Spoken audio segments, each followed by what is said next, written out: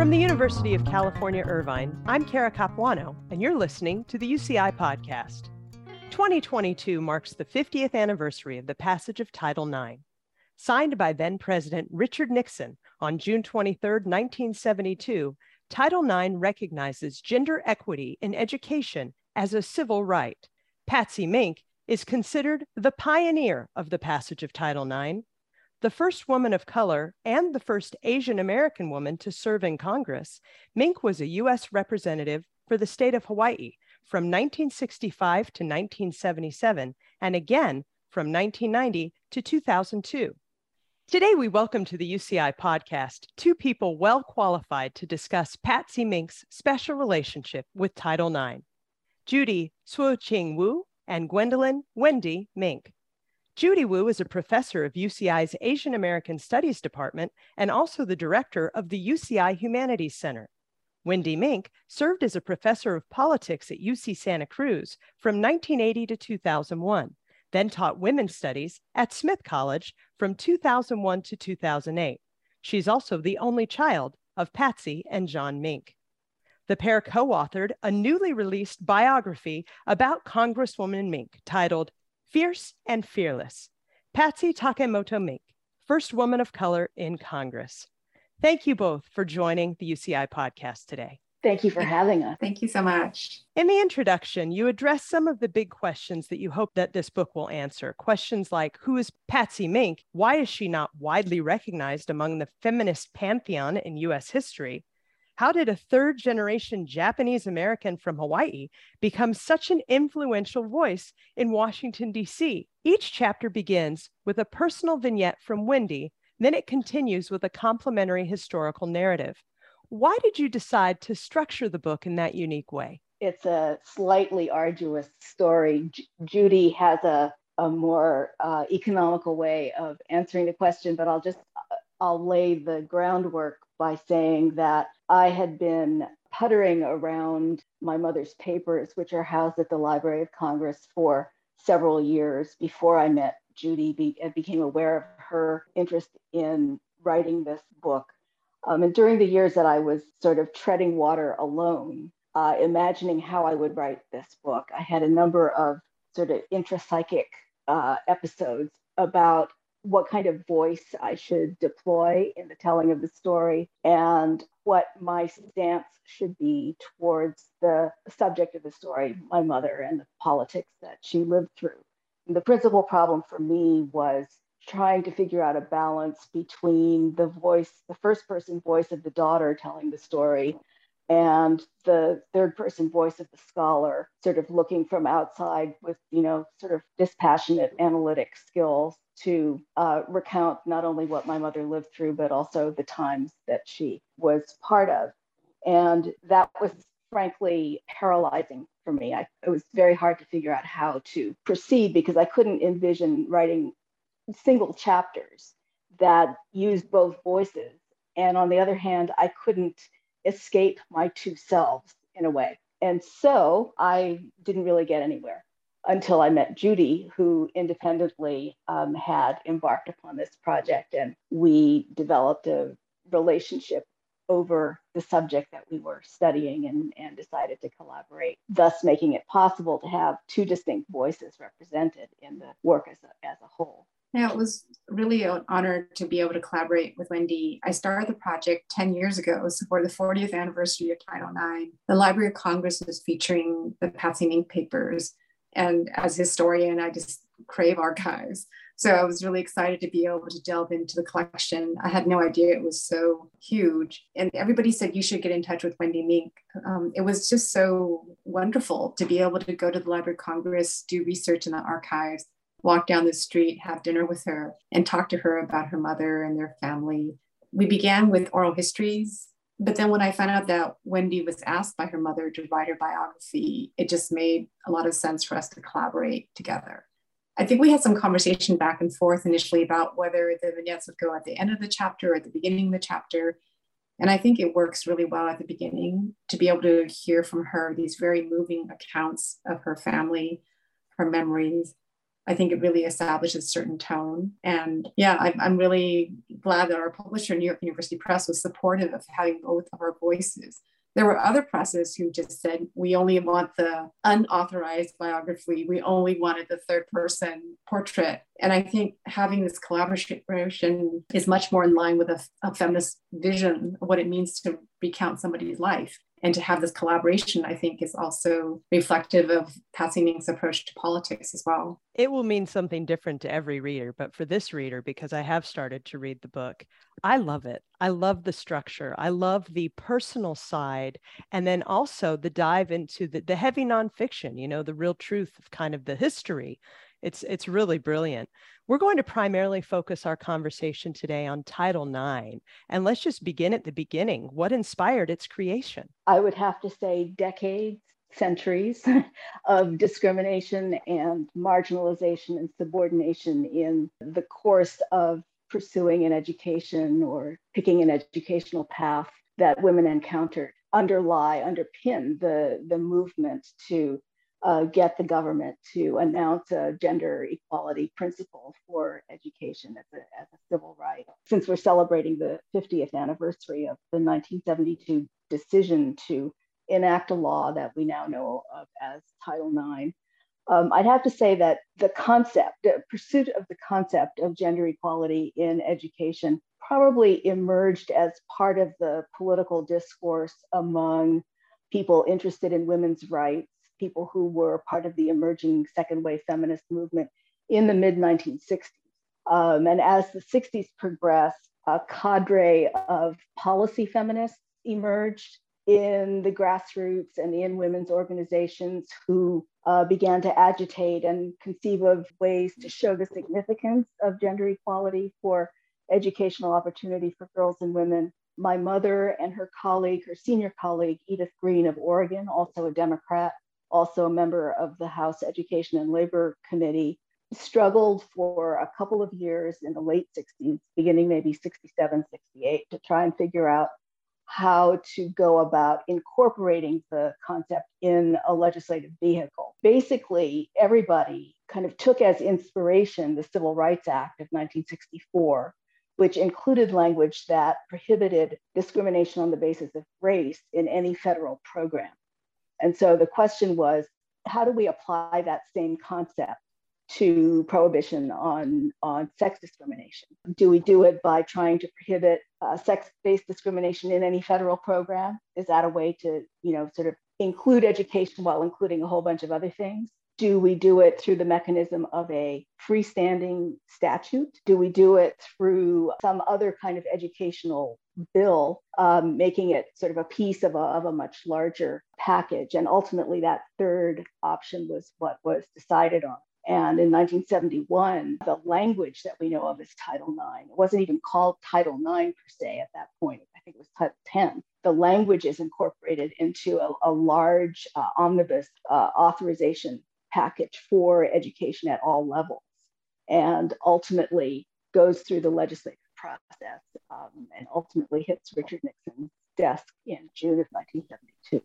I'll just add a little more about, I think, some of the personal motivation. Patsy Mink had wanted to become a doctor at a pretty young age and had really geared her educational career towards that goal. But she was applying for medical school in the aftermath of World War II when the GI Bill gave educational benefits as well as mortgage benefits for returning GIs. And those educational slots were really seen as the rightful possession of the men who were returning to school. And so it was really a crushing blow for her to be able to not be able to study medicine. And she talks about that as being such a devastating impact on her life. And so law was a secondary educational path, and then eventually her career. And I think something else, which is that when her daughter, Wendy, was applying for college a generation later, she was meeting with the same types of obstacles. One of the schools, which actually I went to, would write back and say, you're qualified, but we've met our quota of female students. So those types of educational exclusions, I think, really fueled both Patsy Mink's desire, but also this collective generation of women who were seeking opportunities in education. And it was not just sports oriented, but really all aspects of education. So admissions, scholarships, entry into academic programs, housing, the climate of an educational institution, whether that was conducive for women to be able to achieve their aspirations. One of the mantras of the feminist movement at that time was the personal is the political. And so I think these personal experiences of exclusion really fueled that fire to create opportunities of gender equity. A law of this magnitude, like Title IX and everything that you both just alluded to about what was happening at the time in the history of America, what were some of the biggest challenges that the team behind Title IX faced in trying to get it passed? The challenge was not so much in getting it passed. The challenge was over how to define it once it was on the books and how to design its implementation and enforcement. As I mentioned earlier, the Title IX, the language of Title IX, the 37 words that are Title IX, was part of a humongous education bill. And in part because it was part of a humongous education bill that contained other controversial matters, such as school busing, desegregation, and federal student aid for college students, and that sort of thing.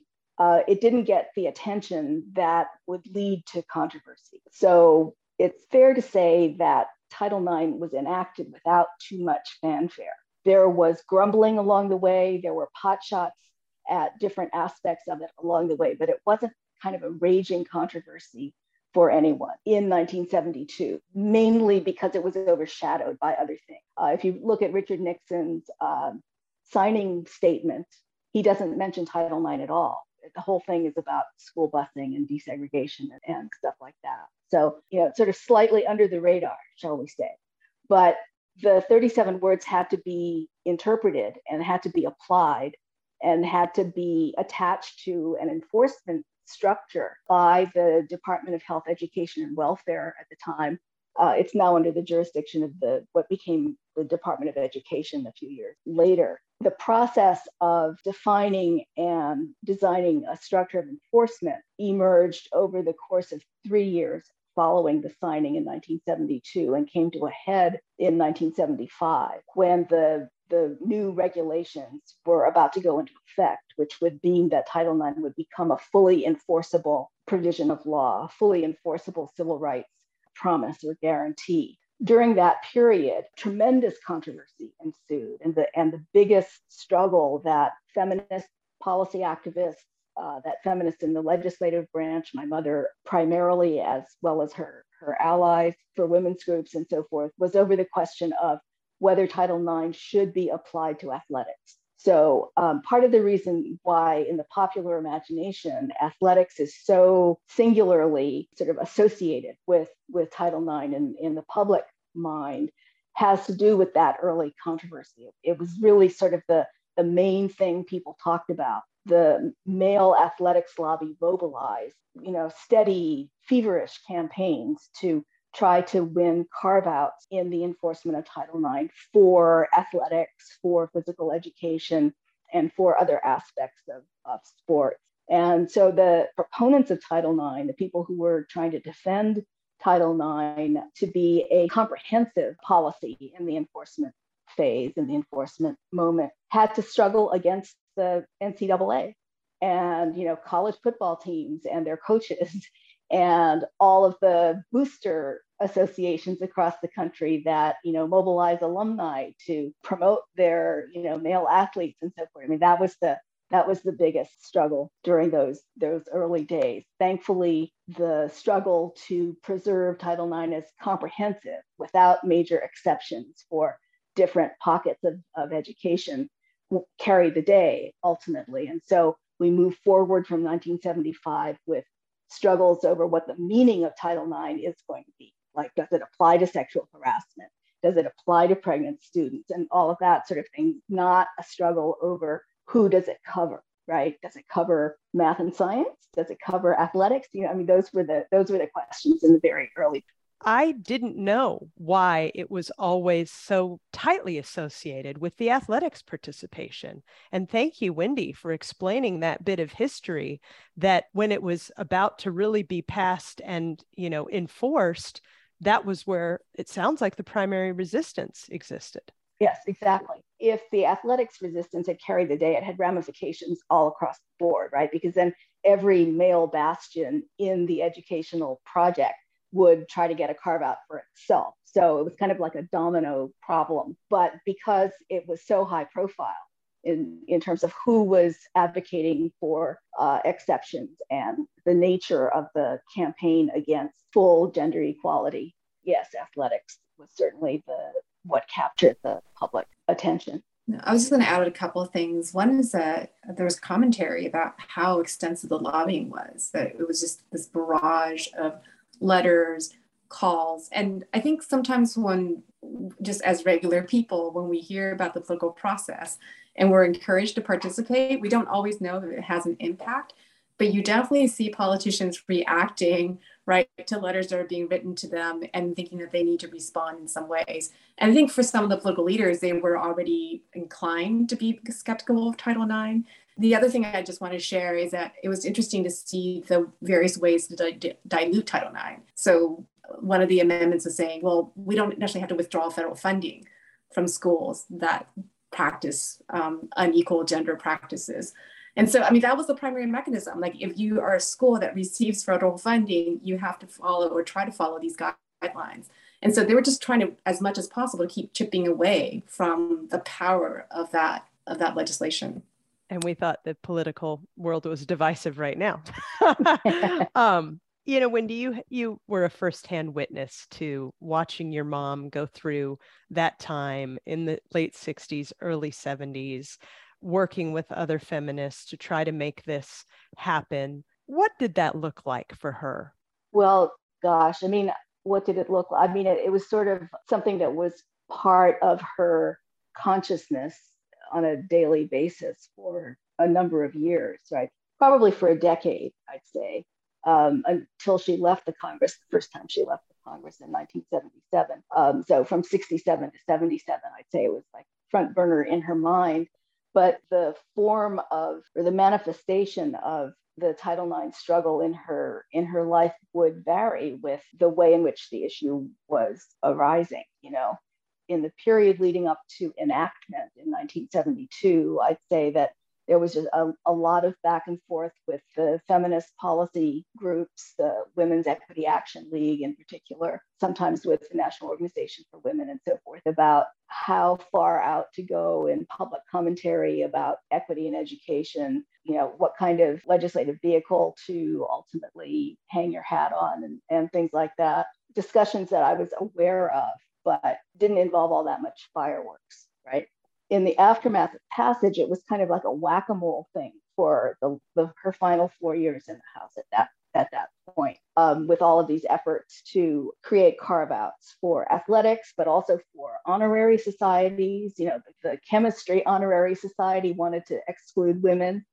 So like how can you have equity for girls and women in STEM fields if the science honorary societies are allowed to be male only, right? It would come up that they want to make sure that father-son days at schools will be allowed. Therefore, we need to create a carve out for, father-son days, which just creates this whole, sort of checkerboard of exceptions and so forth. So there's a lot of that sort of stuff that would come up in the form of amendments to other pieces of legislation that were not necessarily education authorization bills and things like that. And so that was always something that I was aware of. What's happening next or what's happening now. And it would be sort of every 2 months, something would come up where, some aspect of the anti-equality lobby would come up with a thing to crusade about that then the feminist defenders of Title IX would have to mobilize to resist. One of the key ideas we talk about in the book is Patsy Mink as a bridge feminist. And by that, we mean that she's a bridge between social movements and legislative activism. And so she's in conversation with women's organizations, with people who are developing policy, and she's trying to figure out how to collaborate with them so that she can introduce the most feasible ideas, the most powerful ideas in Congress. And I think that's what Wendy's describing, this relationship. And so when people ask, is Patsy Mink the sole person responsible for Title IX? She's not the sole person, because she's really part of the larger movement that's happening at that time. And I think this helps us understand better the process of passing legislation, but also the process of creating political change, to not necessarily always focus on the one person, the one leader, but to think about people like Patsy Mink being conversation, being collaboration with women activists. What's next for Title IX? More struggle, clearly. Athletic facilities across the country for girls and women are still unequal. Sexual harassment and sexual assault still plague women's lives on campuses. Pregnant and parenting students still don't have the necessary academic supports to continue their education in a consistent way. So there are lots of issues that have been with us since the 70s, really. In addition to that, there is always the specter of Title IX being taken away. Aspects of Title IX enforcement were seriously undermined during the Trump administration, so that should be evidence of the threat should the Republicans come back to power. Not only can the implementing or enforcement regulations be rewritten as they were under Trump, but the statute could be taken away. So, just as it could be taken away legislatively, not by the court necessarily, but legislatively. So there's a lot to defend. And finally, there's a lot to do by way of public information and issue education in the communities that need to be able to deploy Title IX in order to assert their right to equity. It took a long time for schools to even have Title IX officers, even though they were required to. Sometimes they would bury the job description in somebody else's portfolio, and so gender equity never got any attention at all. So, and that's a way of preventing people from knowing that they have rights that they can leverage against injustices that they feel that they've been exposed to. So, deploy, educate, defend is the future of Title IX. Thanks so much, Wendy. I was just going to share that I recently gave a presentation about Patsy Mink to a middle school, and at least half the students were girls, and neither of them had heard of Patsy Mink, and they had not heard of Title IX. And it was wonderful to be able to introduce both Mink, but also the significance of Title IX, and had them think about how it might impact their educational lives, their interest in sports if it had not existed. But I also try to talk to people about what is the value of law, right? Because you're going to have laws that mandate gender or racial equity, but how does that actually translate into lived reality? So the difference between de jure versus de facto. And I think it's so important to have that legal principle in place. So there's a mandate, a national statement of principle that this is something that we aspire to as a society. But then how do we actually get there? And that's the implementation, the enforcement, the public education. It's so important. Wendy, did your mom ever discuss with you the legacy that she wanted to leave? No, I don't think she ever used the word legacy in relation to herself. She did talk about, part of the reason that she sort of assigned me her biography, shall we say, was not so much to, illuminate a legacy, but to remember the struggles that are part of the political landscape of the late 20th century.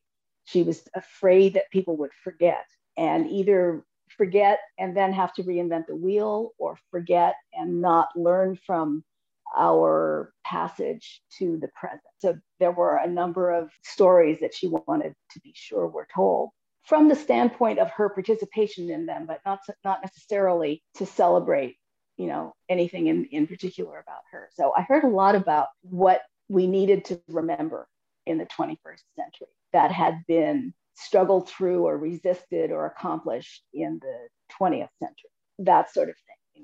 That's the kind of thing that she talked to me about. Yeah, I was just going to add a couple of things. One of my favorite periods of Patsy Mink's life is when she's away from federal office.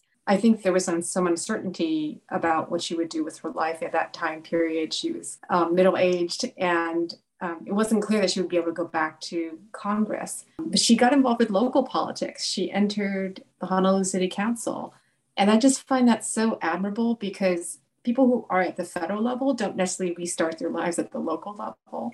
But I think she was just so committed to political change, protecting the environment, making sure that people who are marginalized have access, that she wanted to continue. And so I feel like that's her spirit. And when she passed away, she was still in office. She was still going. And even after she passed away, her constituency reelected her as a statement to honor her. So I think that lifelong commitment to social change, lifelong commitment to social justice is really a beautiful legacy that she leaves for us. Absolutely. Thank you both for taking the time today to discuss Title IX and how it fits into the very rich history of Patsy Mink's life with our audience. Thank you so much. It was great to meet you. And Judy, as you mentioned in the book, you do describe Patsy as a lifelong fighter who demanded social justice, someone determined to speak truth to power, someone who perhaps deserves more of your attention than just today's podcast. Again, the title of the book is Fierce and Fearless, Patsy Takemoto Mink, First Woman of Color in Congress, available for purchase at nyupress.org or for borrowing at the UCI libraries. The UCI Podcast is a production of Strategic Communications and Public Affairs at the University of California, Irvine. Please subscribe to the UCI Podcast wherever you listen.